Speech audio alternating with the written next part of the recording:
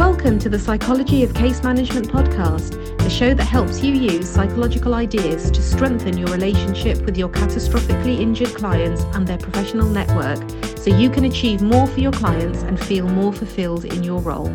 Hello and welcome to today's episode. I'm Dr. Shabnam Khan, and I am talking today about a hot topic for any clinician, but I think an important topic and a complex one in personal injury for lots and lots of reasons. I've noticed that it's an area that in my practice and lots of other people that I've come across in their practice that needs a lot of headspace, lots of personal resource, and a lot of knowledge in order to be able to navigate our way through what safeguarding brings up for us and keeping our clients safe means.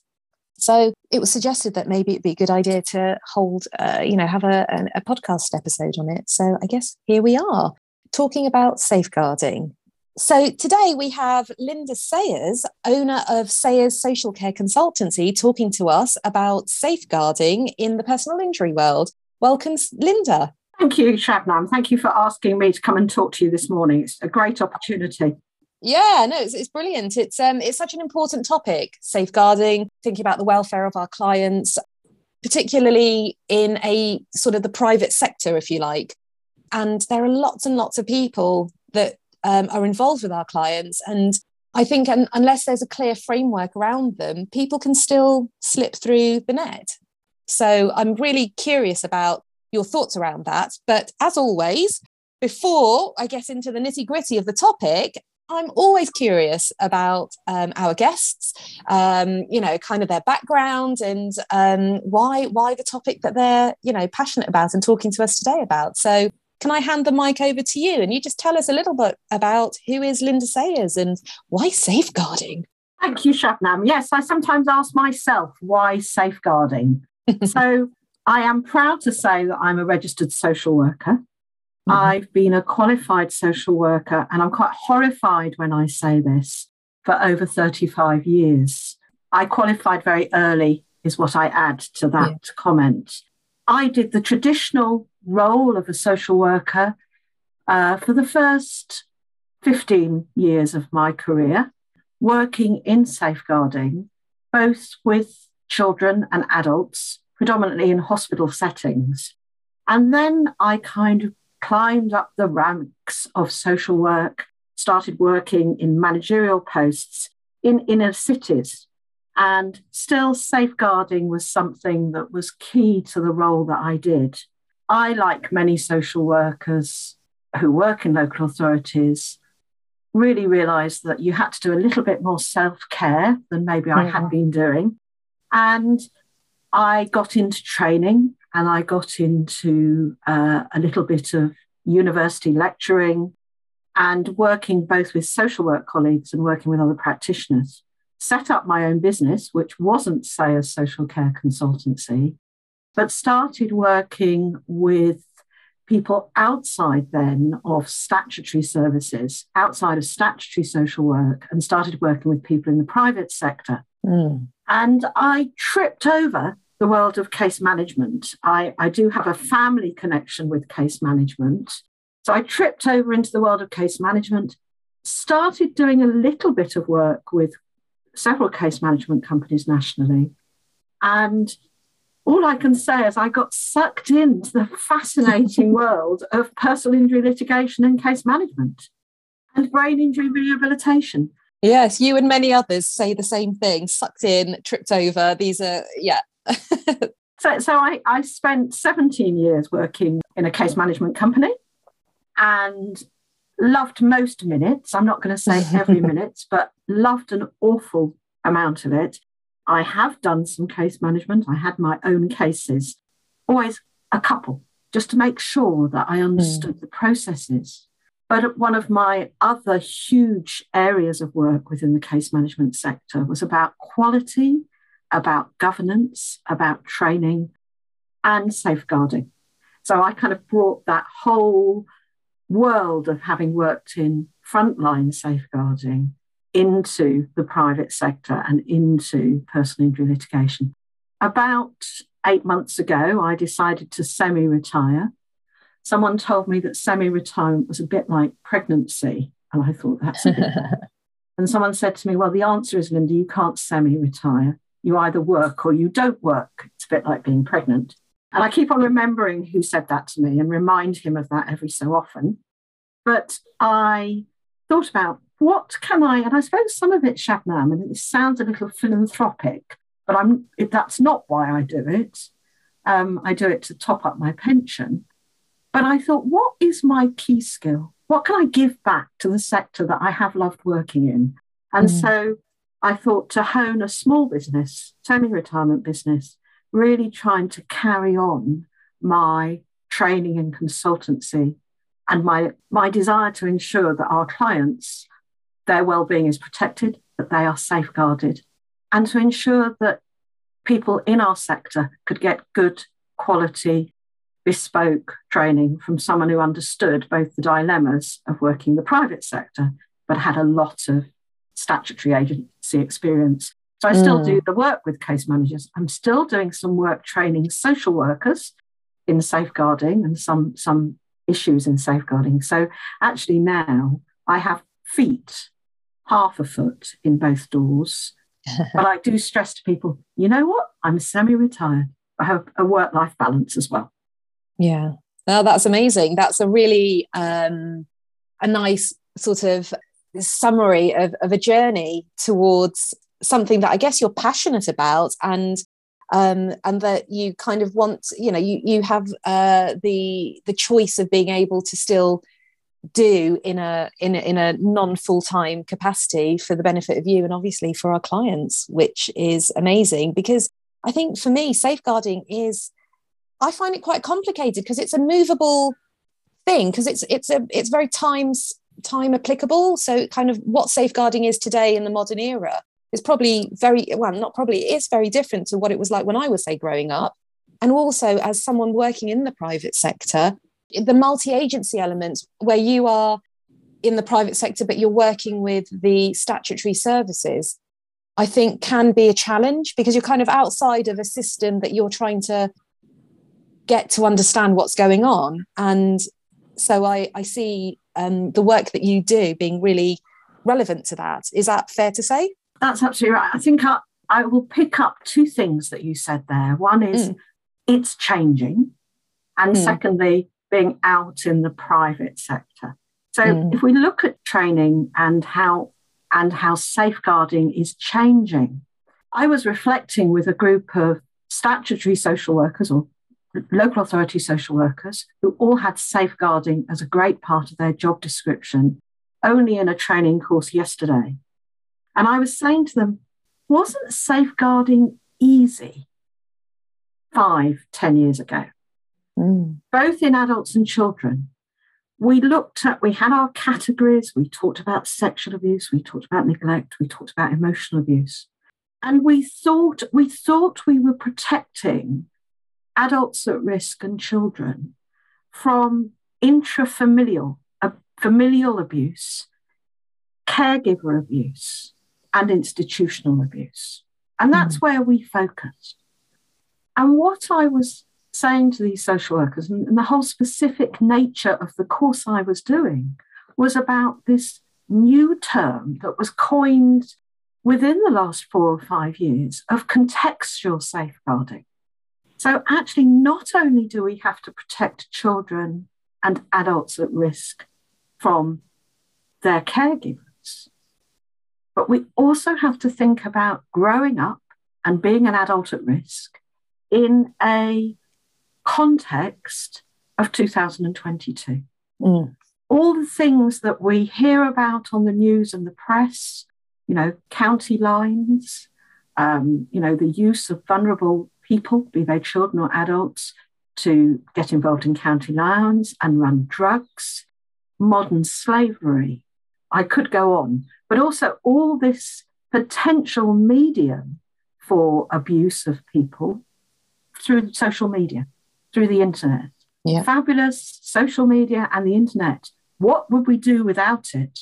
But also the harm that can cause. So I suppose that's keeping abreast of all of that is very complex for those who it's their bread and butter. They work in statutory services.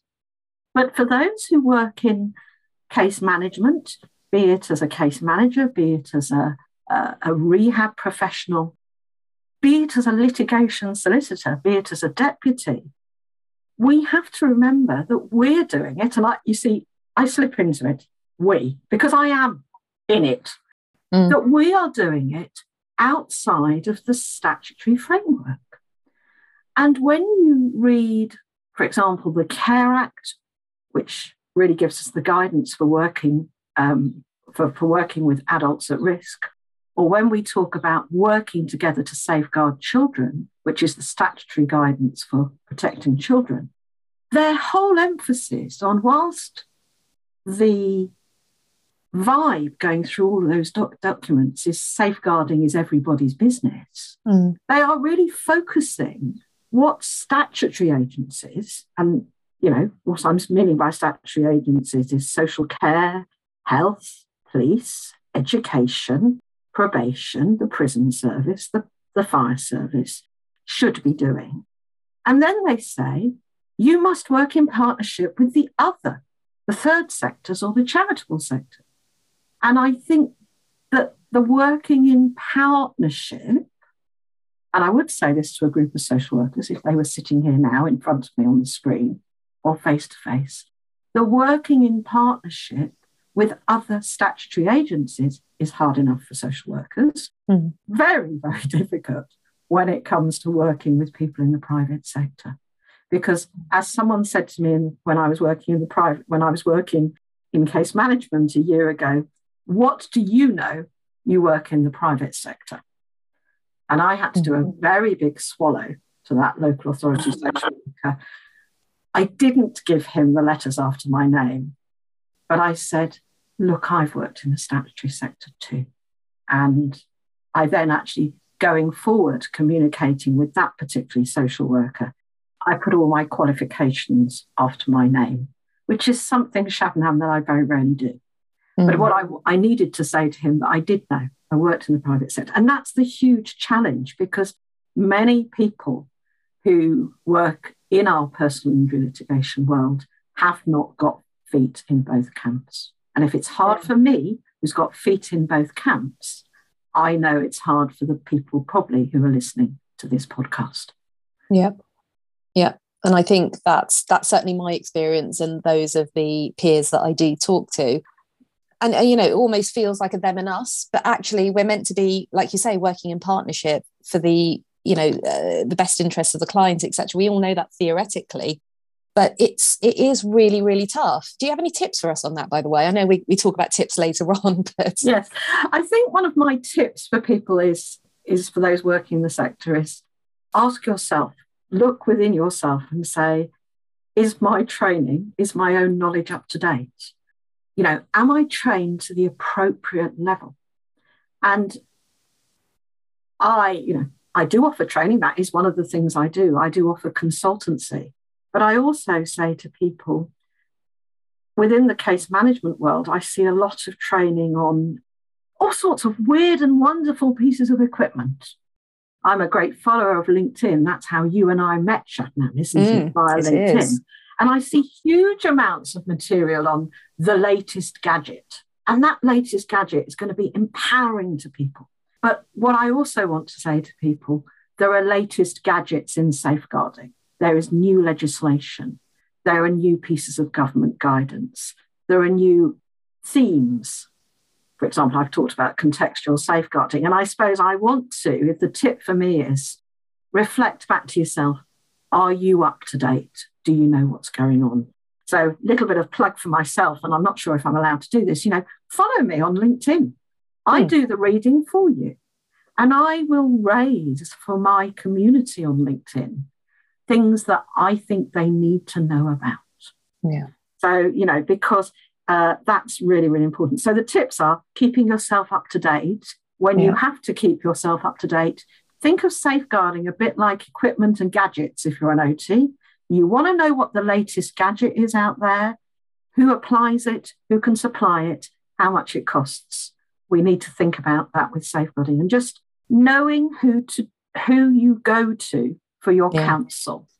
You know, people will often say to me, oh, I have regular supervision. And we all should have regular supervision. I have regular supervision. My regular supervision is walking round, or dog walking with a peer who is a trainer and consultant in safeguarding. And we do peer supervision as we walk around the block. But I also say, know who you go to for your safeguarding advice so that you keep your own reflective practice up to date. Thank you. That's really helpful. I guess that links into a lot of our audience being case managers and having to think about CQC, of course. And I didn't think I'd bring up the C word, or the C acronym, but I have. You know, do you have any thoughts on, you know, how to be able to meet that safe key line of inquiry through the safeguarding structures that case managers need to have in place? I have lots of thoughts. One or two. That's an opening line. I know. I always say to people that absolutely everything we do in case management should be safe. And actually, when people go, I haven't got any evidence for safe because I haven't shown, you know, I have never made a safeguarding referral, or we haven't had a situation here at XXX case management. And I go, well, that's great. But you have a lot of evidence, documentation and practice to show that you're working in a safe way. Because safe practice, safeguarding needs to sit within good case management, good care plans, good structure, working towards outcomes, ensuring that your multidisciplinary team working with your client, when you engage them, are you engaging them in a safe way? Have you checked out that they're registered professionals? Have you done your due diligence? So when I'm talking safeguarding, I'm saying it, a bit like if you cut me through the middle, I'm like a stick of rock. It probably says safeguarding through my middle. I would say as case managers, through our practice, safeguarding and safe work needs to be central to what we do. Yeah. If you look at the definition of safeguarding in working together to safeguard children, one of the things that I often raise to the awareness of people who work with children in case management is the definition in working together to safeguard children, which is the key statutory guidance, came in 2018. The fourth, please don't ask me what the other three are, but the fourth always stands out to me for case managers. Working to ensure the best outcomes for a child. So that's safeguarding as defined by the statutory agencies. So isn't that what a case manager does? Indeed. And so, you know, when I see that definition of safeguarding in that statutory guidance, I often say to case managers, that's why it's central to what you do. You asked about the CQC, but it is. It's what the CQC will look for. And I have been a registered manager. I was a registered manager for 9 years when I worked in case management. That's what they want to see. They don't want to see it as an add-on. They want to see it central as all the work that you do. So think of it as everything you do as a case manager or a rehab professional is about ensuring the best outcomes in your client. Yeah. And what you were saying earlier about sort of record keeping, I know we had a podcast episode with Chantal Brooks, who basically said, if you don't record it, it never existed, in terms of being able to be evidence. But you're evidencing not just the gaps and the near misses, etc., but you're also evidencing the good practice, the stuff that we might maybe take for granted or may not even recognise as being safe, perhaps. Understanding the definition of safe and understanding what that actually looks like as we do our practice is really important. And I can see, you know, in my own practice, how it permeates, how it can and does permeate, and how we need to capture all of that in good notes. Absolutely, Shabnam. I think what we do is, And I always have to I remind myself of those early days when I came into case management, and as I say, it was sort of like about 2004. And I went into a company that was great, fabulous. They did fabulous work, highly skilled professionals. And I suppose I came with a curious mindset. And the company had just registered with the CQC, and I knew that the CQC were going to ask for evidence. And I can remember saying to a case manager, so where's your, for an example, and tipping over slightly into Chantel, but this was about medication. And I said, we've got a 24/7 package with this client. We're looking after him or supporting him in his daily life 24 hours of the day. Find anything in your documentation about medication. And the case manager looked me in the face. We're very good friends now with this case manager. And she said, well, he doesn't need any assistance. He does it himself. And I went, that's fabulous. I'd never I'd never really thought about a client who had 24/7 care and could do it all themselves. And I said, that's fabulous. I love that. But where's the evidence to say that he can do it all himself? And she looked at me and she went, well, that's obvious. And I went, no, it's not. It's obvious to you. It's obvious to the team, but it's not obvious to me. That's why I've asked. And so, it was almost like having documents, screening documents that helped you on this safeguarding journey to say, actually, we've worked with, we'll call him Fred. We've worked with Fred. We've screened his medication, his ability to understand medication. We've screened his mental capacity. We've screened his manual handling needs. He can do it all himself. And so that document becomes what keeps him safe, rather than the assumption that we all know Fred, he can do it. I suppose I then questioned, why did Fred need 24/7 care? But of course, at that point in time, Shabnam, I have to admit, I didn't really understand about executive capacity. So that was a huge learning curve for me over the next 17 years, that you could do all these things for yourself, but you still needed an awful lot of support. Yeah. It's a ongoing learning process, I guess, isn't it? You can't know everything at any one point. But I mean, what that raises with me is how unclear, either through, safeguarding can be, it's not clear cut, is it? It's partly perspective, it's partly about all of those practices that we should have in place, but may or may not. So it's kind of lots of piecing together bits of information that is available, trying to make it make sense. And sometimes it's ultimately quite nebulous, particularly when there are those less clear, maybe examples. So I don't know, like coercion and control, or professional teams being sort of abusive towards a client, but that's, not going to necessarily be recorded in the care notes, is it? Or, and I'm curious about, and the impact, and then how the impact of trying to make that make sense as safeguarding is everyone's responsibility. So me as a case manager or a psychologist trying to make sense of a situation that doesn't seem safe, doesn't seem right. But then the impact that also has on me as maybe the only person who sees it this way. Maybe there's, a concern that it's, in the process of a personal injury claim, it'd be really unhelpful to raise this right now because, there's pressure from the legal teams. I'm not saying that these are pressures that you should succumb to, but they are part and parcel of doing the work that we do. Being fired, that's a big concern for lots of people in the private sector. But these are all things that we have to sort of make sense of in our mind all the while trying to piece together something. It's very time consuming. You might be very alone with it. And the issue itself might not be very clear anyway. Where does one start with that sort of backdrop? So many things you posed there, Shabnam, that I thought, right, I'll come in there. Sorry. So it's all right. I wrote a few of the phrases you used down. I often, and I draw on the training material that I build up with people.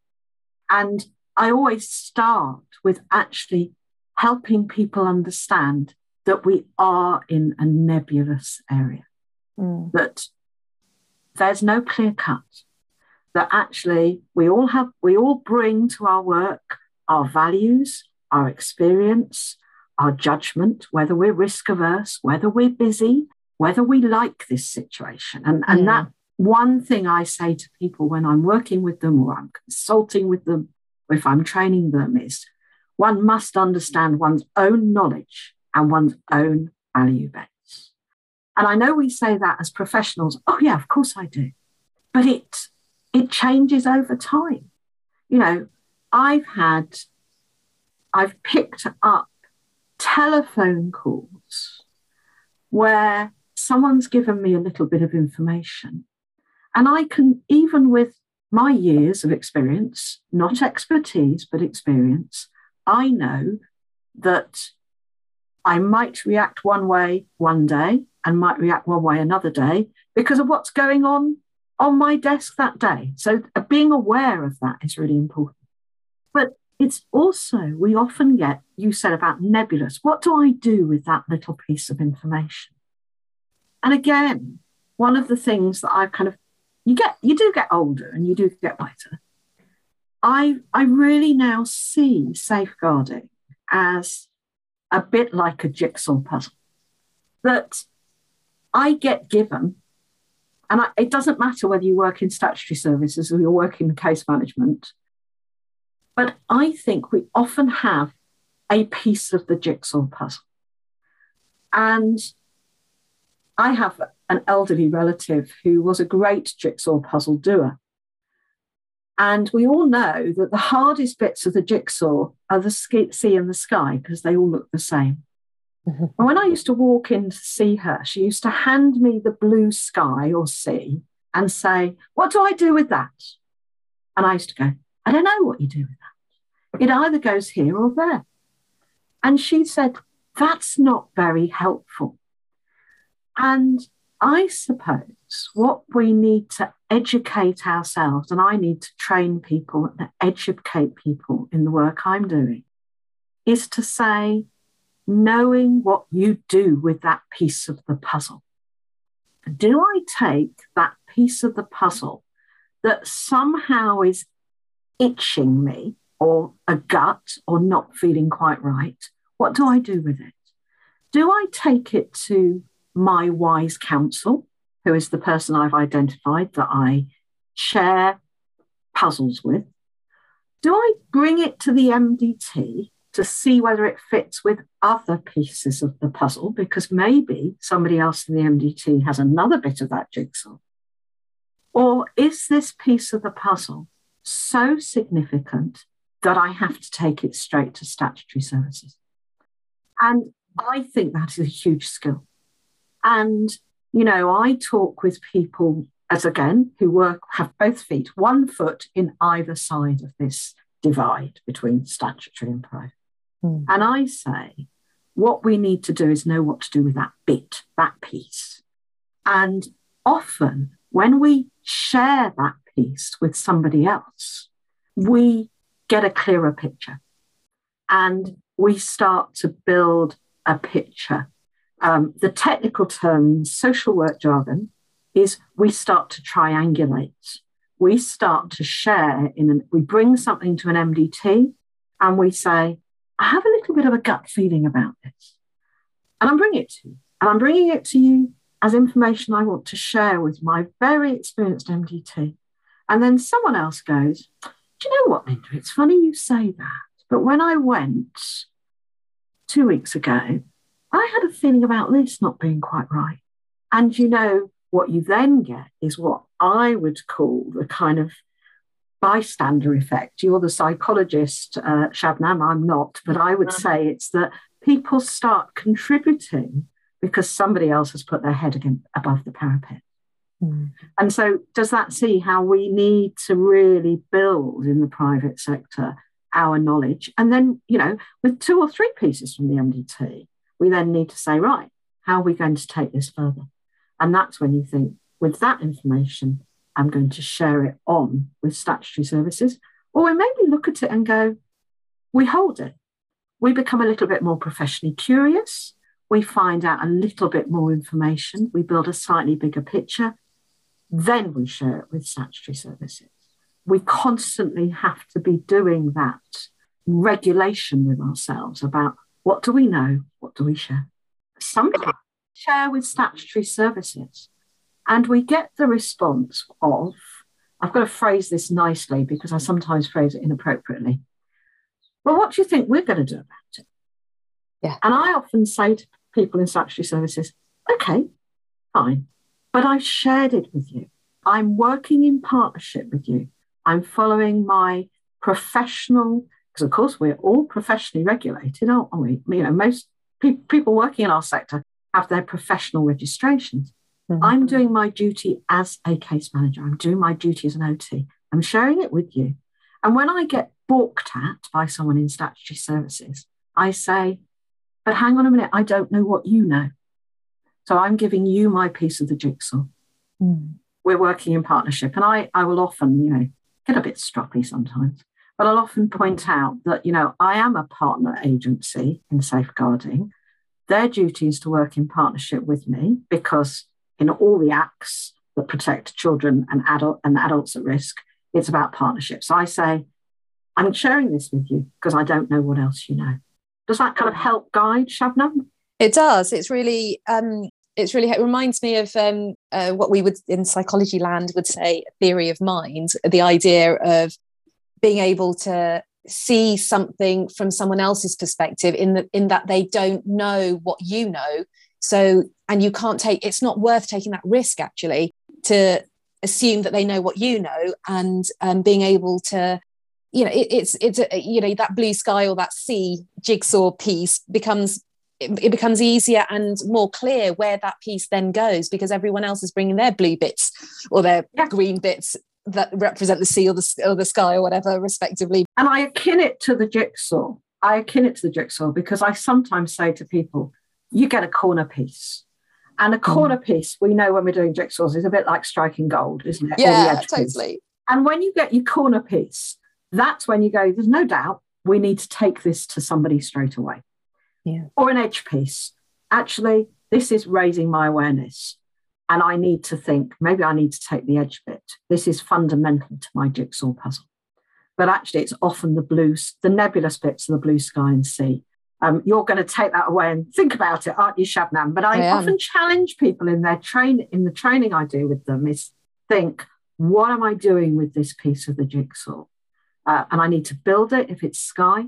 I need to look round and see what other sky I've got, what other sea I've got. My goodness me, if it's a corner piece, and sometimes they come into us as a corner piece, and an example that I can think of, it sits in my brain very, very much to the top of my brain in case management, was in a 24/7 support team with a client who had very complex care needs.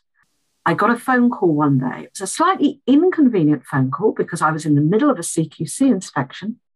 But luckily, the admin member of staff waved at me and said, you've got to take this. And I thought, oh my goodness, I'm in the middle of a CQC inspection. And I came on the call to a support worker who I had just done safeguarding training with within the last 72 hours. She was so new. That's how new she was. Mm. And she said, Linda, you told me that if I ever needed to report a safeguarding situation, I could go to anyone in the organisation. And I know you, so I've come to you. I thought, yeah, that's fine. You followed the instructions. Great. She said, last night, I witnessed the team leader slap the client.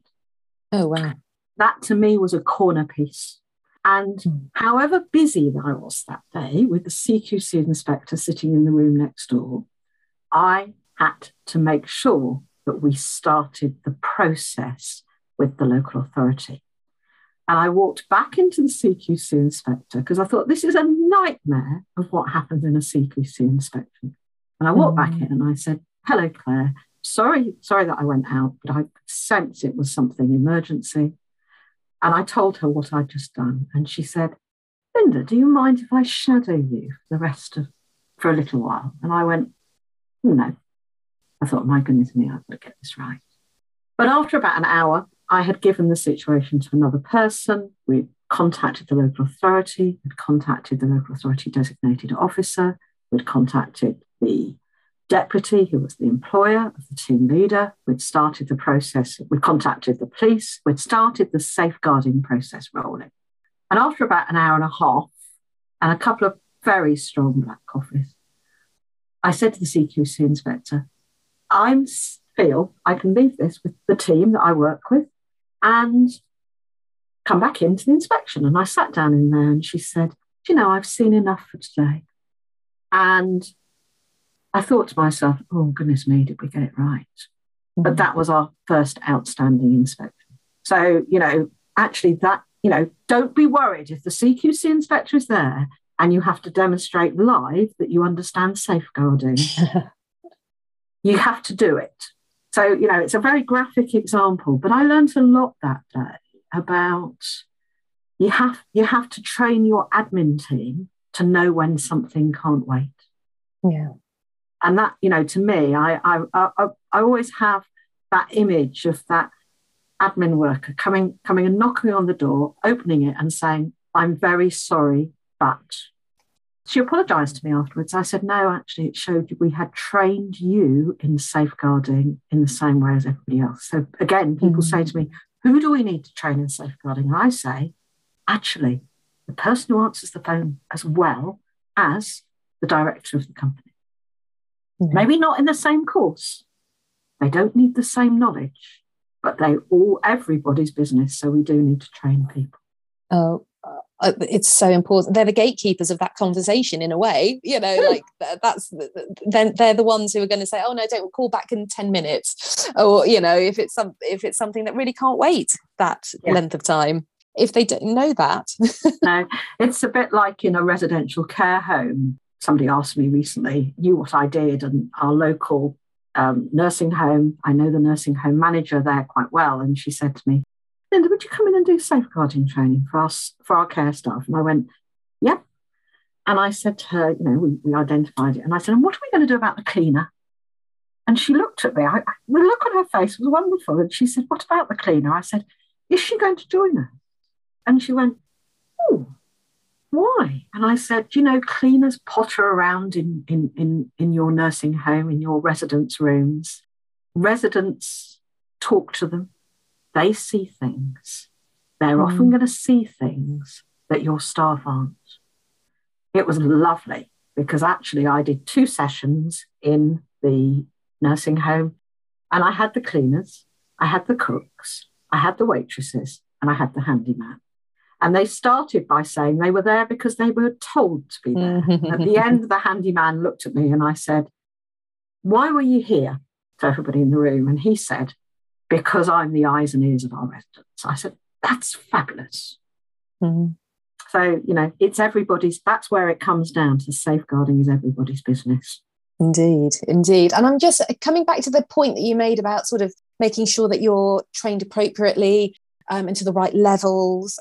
As clinicians, it feels like there's more of an emphasis on us to have that training compared to, say, more administrative, you could say, members of the wider personal injury communities. So I'm thinking people who may not identify with being a clinician, but they are still heavily involved. So I'm thinking lawyers. Yeah. Will they have level 3 safeguarding, which or equivalent or beyond? I'm not sure, and I'm just curious as to whether you know the answer to that. Well, this is a big debate. This is an interesting debate that I stepped into when I stepped out of case management, and I have reflected in my employed case management career.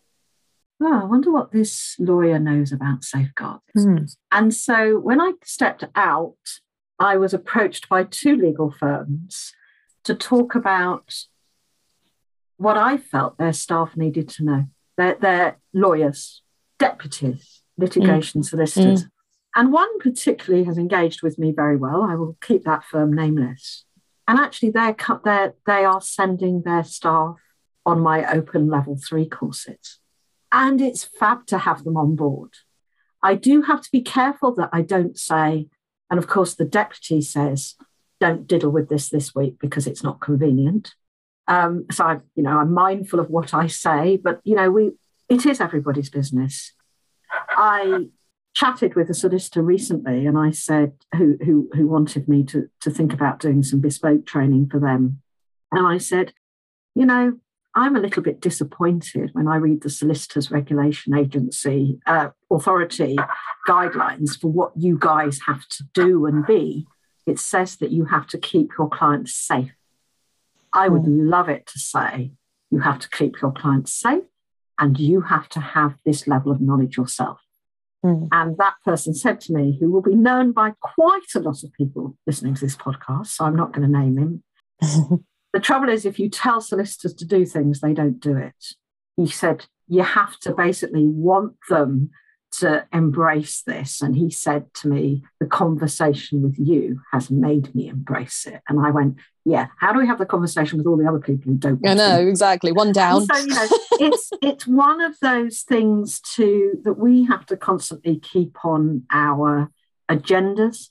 And, I will say that, I've had to, in my career, remind solicitors and legal executives and deputies. I know they're sometimes solicitors, but, that kind of whole, what we'll call the legal aspect of our personal injury work, that telling me that I can't, or it's a little bit inconvenient at this time in the state of the claim to go to the statutory services, I have to say to them, I have a duty as a case manager, as a professional social worker. My duty as part of my registration is to do this. My duty as being a CQC registered agency is part of doing this. And then I do a little bit of my motivational interviewing. And surely your duty to your client, help me out, surely your duty to your client is keeping them safe. So I'm going to do it. And, I've had some very hairy conversations, as you can imagine, Shabnam, over the years by taking that approach. But I comfortably sit with them. Yeah. And when we broadcast this podcast, there'll be somebody saying, yes, and she's very bolshy. Yeah, actually, I am bolshy, but I also know that in this area, I'm right. I can't wait because it's inconvenient for the litigation. My priority, my duty is to the client, as is theirs. Yeah. And I totally agree with you. And actually, I think as someone who's had to deal with, safeguarding queries and discussions, it makes you bolshy, I find, either way, whether you're sitting on the side of, yes, this is something that needs to be taken forward, or actually we've investigated it. We need to take it, we need to investigate it a bit more. Whichever way you're coming at it, it requires you to I think, like you say, sort of look within and find A, what your training is, B, what your values are, and C, ultimately keeping the client in the centre of all of this. And it does bring out the bolsh in you, if that is indeed a term. Yes. And I've seen it in myself, and I'm not, a particularly bolshy person, but I can be bolshy when it comes to this kind of thing. So I can imagine as a trainer, it's part and parcel of the, part of the training probably, that actually you need to be a little bit sure. You need to be sure of yourself. And if that's therefore then bolshy, then so be it. Be bolshy, because too much is at stake here. So, and the ultimate risk that we get given, and I've heard this over the years, I have to say I don't think I've heard it as much in the last 2 years of my case management practice, because I think people have moved on. But there was always the threat of, if you make this referral, our contract with you as case managers or rehab professionals will be terminated. And that's the threat. And I go, well, that's very, very sad, but actually, I'm still going to do it. And, that's also the threat, when it's familial abuse or intrafamilial abuse, that's actually, again, another threat.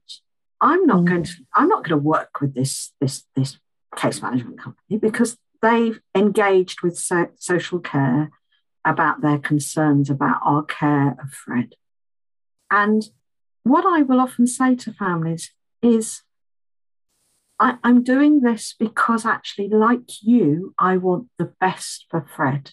And I think we need to get the help and support of the statutory services to deal with this, what's going on in your family. And do you know, it's really interesting because actually, if you've had an open, upfront relationship with these clients and their families, I think lots of these relationships can withstand us saying, I need to go outside of the private arena into the statutory sector and work with them. And, you know, sometimes you think, I'm going to make this phone call to the local authority, or I'm going to fill in their online form. Don't get me started on online safeguarding forms. But I'm going to make contact with the local authority.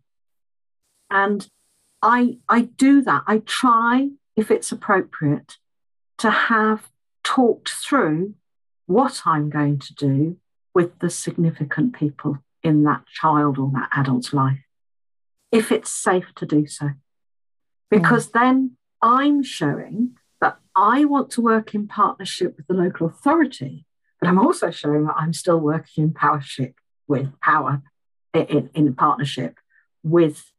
the family, the child, the adult at risk.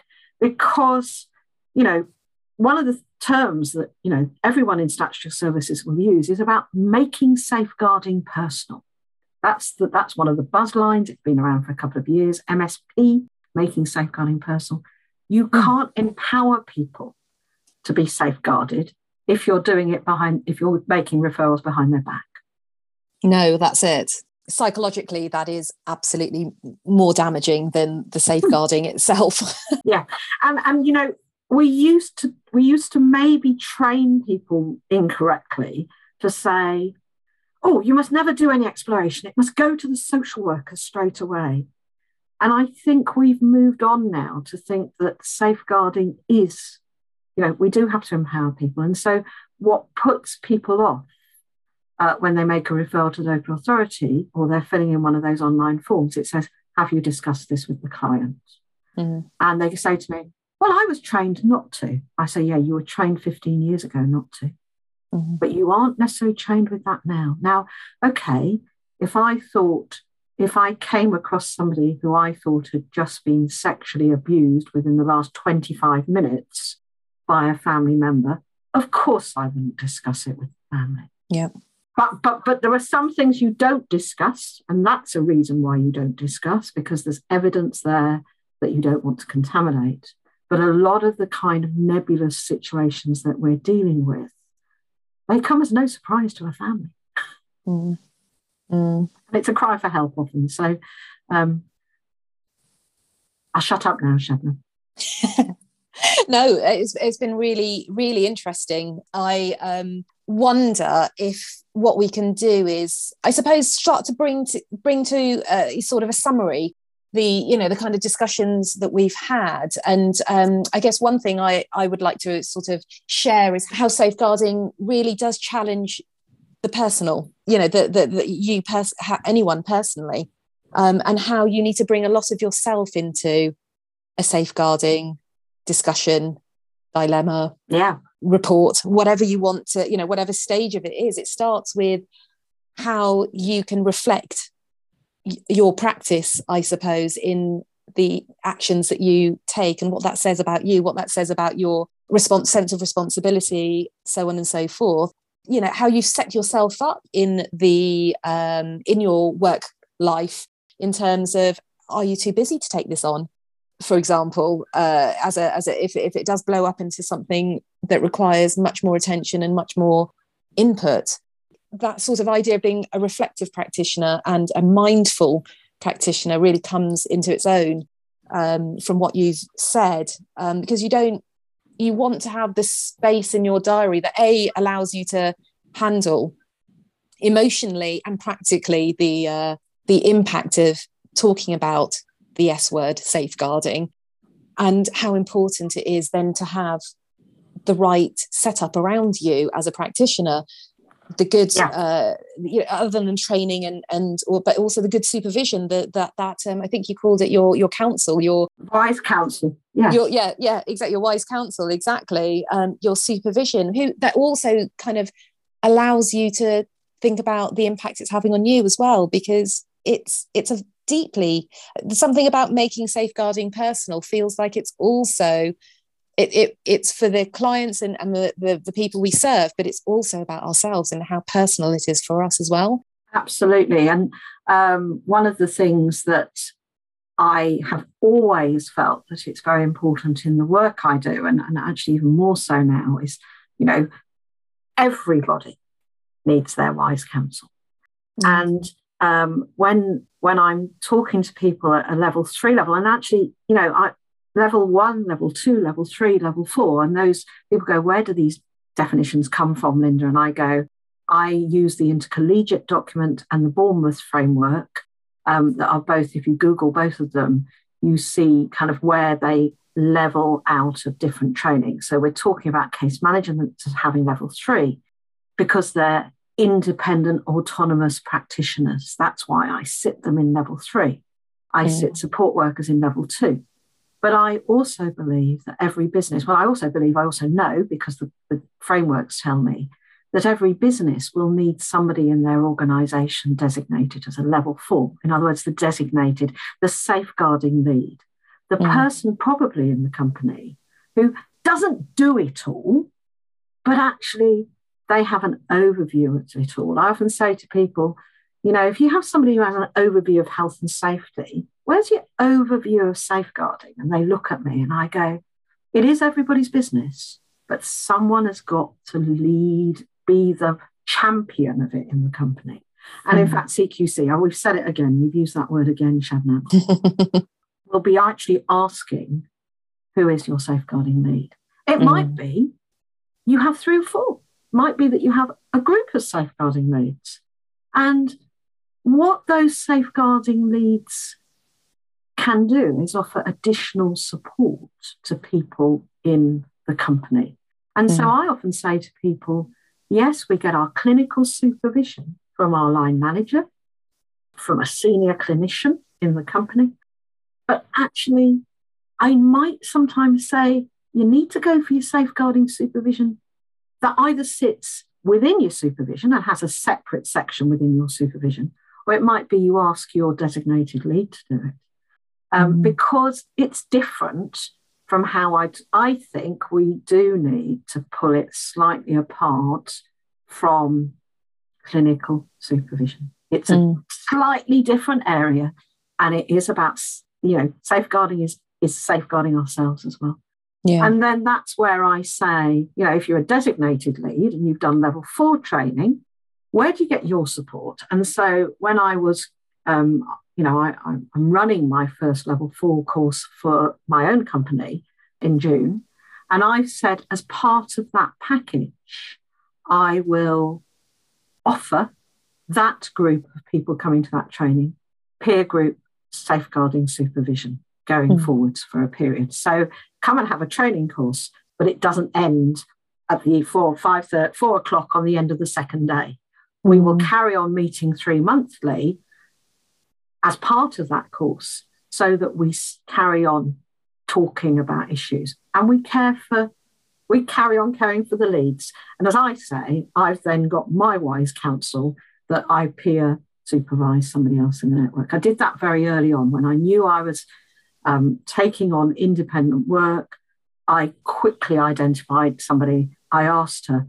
She looked at me and she looked at me. We were face to face. We probably broke social distancing rules. She gave me a hug and she said, "That's a blessing. I want someone to do it for me too. So we'll do it as a peer." And so it's a mutually convenient. We both said if it doesn't work, we'll go elsewhere. But at the moment, it's working well, and it involves at least 2 monthly walk around a wonderful nature reserve with our dogs, and someone who I can chat with online. So it's about looking after ourselves. Oh, 100%, 100%. It does. Yeah, I completely agree. Really, really helpful to hear that safeguarding really starts with it starts with all of us and is everyone's issue. But then we're coming from we're creating that strong foundation in order to be able to handle what might emerge from it. Mm. I'm wondering if you are able to think about everything that we've just talked about and put it all into 3 helpful summary points, learning points, if you will, or take home things that would be helpful for our audience, mostly case managers, possibly therapists as well. I like to think some solicitors are listening in, but what do you think your 3 take-home points would be? Well, as number 1, Shabnam, I will push, ask yourself, is my training that I've had, is it up to date, bearing in mind that this safeguarding field is moving so quickly? Am I up to date with all the moving world of safeguarding? And is it relevant to the role that I'm doing? So that's probably number 1.